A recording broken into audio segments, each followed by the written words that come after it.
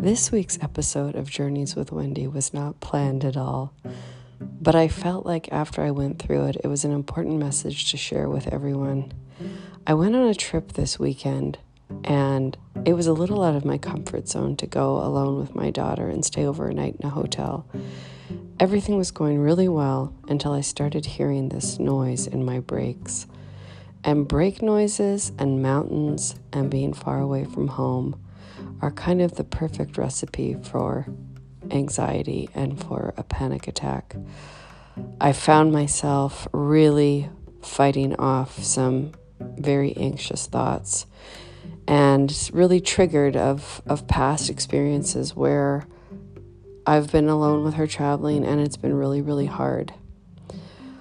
I used all my tools, calling friends that I knew would support me and walk me through it, deep breathing, essential oils, and getting my brakes checked before we left on the road. Sometimes processing a trigger is very practical. And today I'm feeling relieved and empowered and like I processed a little bit more trauma that needed to get out of my amygdala. I recorded this episode on the way home from the trip while my brakes were squeaking. And I hope that it helps you when you have a trigger to not be afraid of it, but to learn the tools that can help you to process that fear and process that anxiety so that you can live your most free life. This is a front stage seat with me in my car and my daughter and my human therapy person this weekend, Maisie Fayad McLaughlin. I hope you enjoy coming along with us for the ride.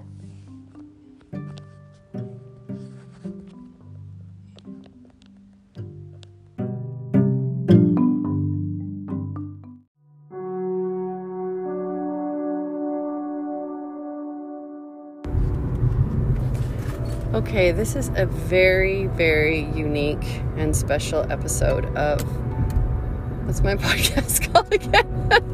Journeys with Wendy. Actually, we are on a journey while we record Journeys with Wendy. That's true. And I have as my guest, who is not allowed to escape the recording room right now, Yep. Maisie. What's your last name again? Fayad McLaughlin. Fayad McLaughlin. Can you say hello to the masses, Maisie? Hello. Hi, guys. So we're going to do more of a full podcast with Maisie another time. But today I'm going to talk about how Maisie has supported me in the last 24 hours as my therapy human. Because we ended up going on a last-minute road trip, 4.5 to 5 hours east of where we live in the Okanagan. We won't give away our specific coordinates, just in case.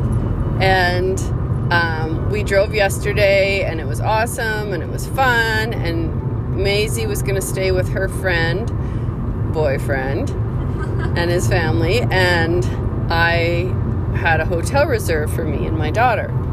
So I was a little nervous about after Maisie got out of the car because she's just a very calm presence.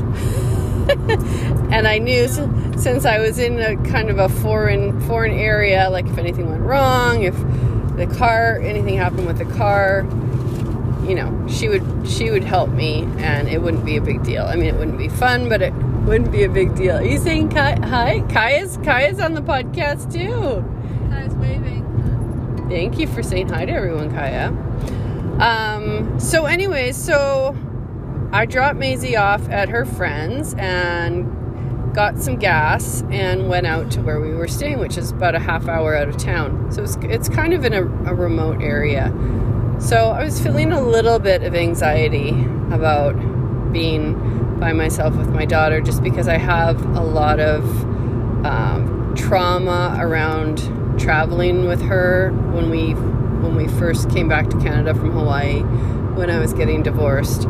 As much as I've done a lot of therapy, it's just there's still some trauma there in my amygdala, obviously. So but we got there and everything went totally fine. Kaya waited in the car while I checked in, like a boss, no issues. We went into the hotel room. She's been there before. Oh, and for any viewers who didn't listen to my first podcast, Kaya has autism, so she does really well, but I'm just hyper aware of transitions and making sure things are comfortable. So my anxiety gets heightened if we're ever in like new situations. Anyway, Kaya's laugh. She's like, "What kind of podcast is this, Mom? You're just talking to yourself." Actually, this is really therapeutic. So Kaya, my daughter, and I had a great time. We went in the hot tub twice last night. We had bought lots of treats that we ate. I bought some red wine that I drank and looked at the view, and it was just beautiful and really fun.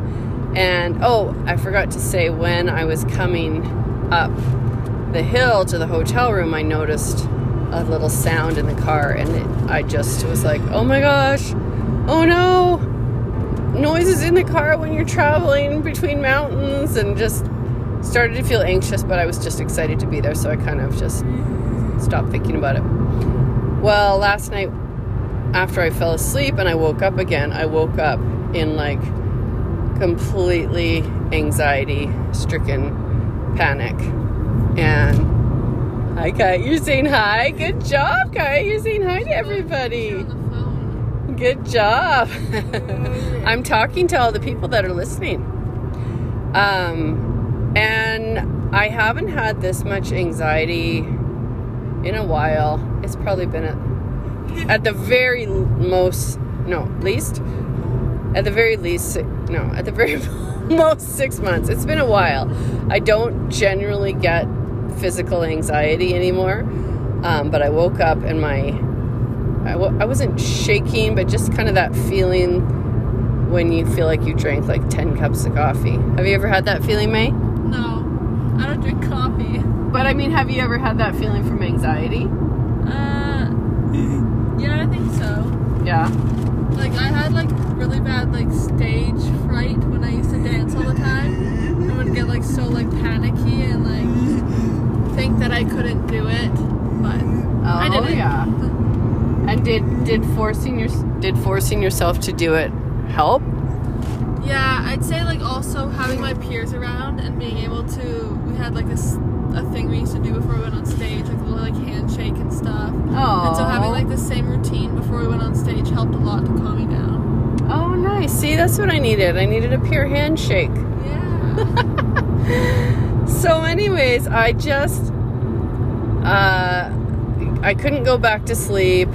I was worried about something happening with my car while I'm driving today, and I just literally, like, you know how they talk about your body goes in fight, flight, or freeze? I was in complete freeze. I was just like literally, my eyes were just, if you could see me, I'm just like staring with my eyes wide open. And I know enough about triggers and trauma that I was kind of pulling out all the stops with my different supports and tools that I use. So I was doing like you do like 2 fast breaths in your nose and a long exhale out your mouth. Actually, that helps. And I was also like huffing my essential oils, putting peppermint on the roof of my mouth because that's a vasodilator, and on my chest, and it really did help a lot. So I was feeling a little bit better, and I sent Maisie a emergency text message that I was feeling anxious and I needed to leave ASAP. Well, actually, I did want to leave like that second, but I was trying to not be a total crazy person. And so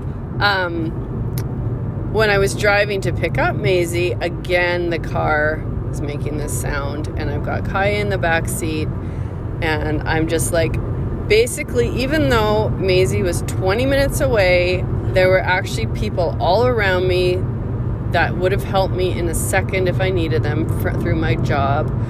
I felt I very well could have been in the middle of Africa by myself with Kaya. Like that. That was how I felt. I just felt so alone and so scared, really scared. If I had to pick a feeling, it would have been scared. I was feeling very scared today. So then I heard that sound again, and I thought, okay, this is not okay. I can't go on a 4.5, 5 hour drive across the mountains without this being checked out. But the town we were in is kind of, everything's closed on Sunday. So there wasn't anywhere to check. So I texted Maisie's future mother-in-law and said, any chance your husband can fix brakes because, or knows about brakes, because I'm nervous about this and I can't take it anywhere. And they're like, oh, of course. And he just happens to be an aeronautical engineer. Yeah. Planes. Oh, so that was like totally the Lord providing. And so I met them, and Kaya, my daughter, was just totally doing awesome. She was totally fine, but I was so cute getting in the car. Oh yeah, they pulled up and Kaya got into the car with Maisie, was just happy as a clam. So here I am, like, so worried about how she's going to be when they pull up, and she got into the car with them and wanted to go with them. Anyways, he said that the brakes needed an adjustment, but he felt it would be safe for us to drive home. So I was like, okay, phew, so good. And then as soon as May got in the car, I was just like, felt so much better, May. Big exhale. Yeah. I was still a little bit nervous about the long drive just because I didn't sleep well last night. But, yeah, what a difference, May. Thanks for getting back in the car. Otherwise, I would have had a hitchhike home. But it just showed me the power of support and community, and that, you know, it's important to face things that are hard for you, but also to know your limits. Like, you know, now I'm thinking, well, I don't know, because if I didn't have the car situation, actually, I think it would have been totally fine. Yeah. I do feel that was what put me over the edge. I was just super worried about driving today. But what I noticed was it wasn't just like, oh, well, I'm worried about driving, like, I'll figure it out if I need to. It was like, there was no, like, rational thought. It was just deer in the headlights. Yeah. Feeling like you're just gonna almost want to pass out from being so stressed out. And I have not had that in a very long time. So I know that being by myself with Kaya and the car thing, the combo together was too much. It was too much, and it was a PTSD trigger. So one thing I've also learned too is that our triggers show us where we still need healing. So there's obviously some healing around that. And what I've learned from I was kind of trying to recollect everything I've learned from different counselors and life coaches I've had, because I've had a few. Oh, look at that horse.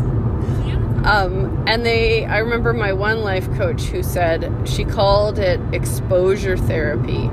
When you're nervous about a situation, if you go and you, like, do a little bit, like we went for a day. Like setting yourself up for success. Exactly. Say that again in case I didn't hear you. Setting yourself up for success. Yes, exactly. And I don't know what I would have done differently, because I did feel really comfortable knowing that you were, like, you know, not that far away. But I couldn't have foretold the brake thing happening. But anyways, May, what was it like for you watching me going through? Did I look like I was totally losing it? How did I appear? You seemed calm as a cucumber. What? You did. Honestly? Yeah, I couldn't tell at all that you were freaking out. Like, on the text, you seemed a little bit worried, but I was like, she's probably fine. And then when we got there, you seemed like completely normal. Well, that's called acting. Aren't you a good actor? I guess I'm a better actress than I thought. My mom was the one who was freaking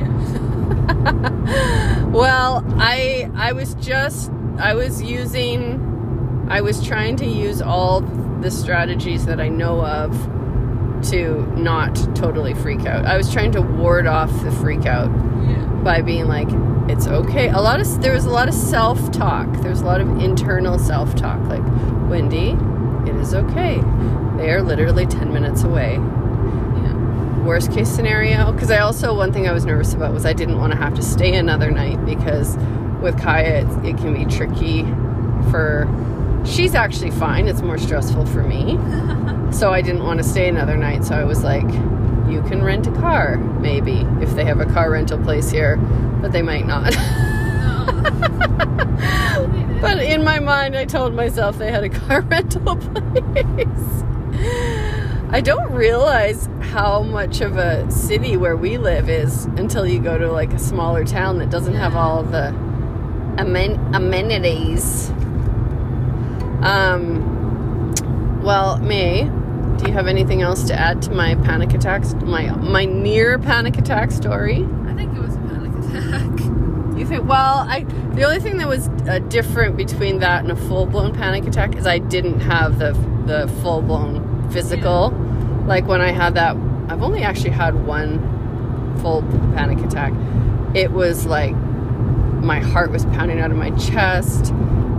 That was the main thing. The heartbeat was so fast and pounding out of my chest, and I just felt like but you know what? You're right. It was pretty close.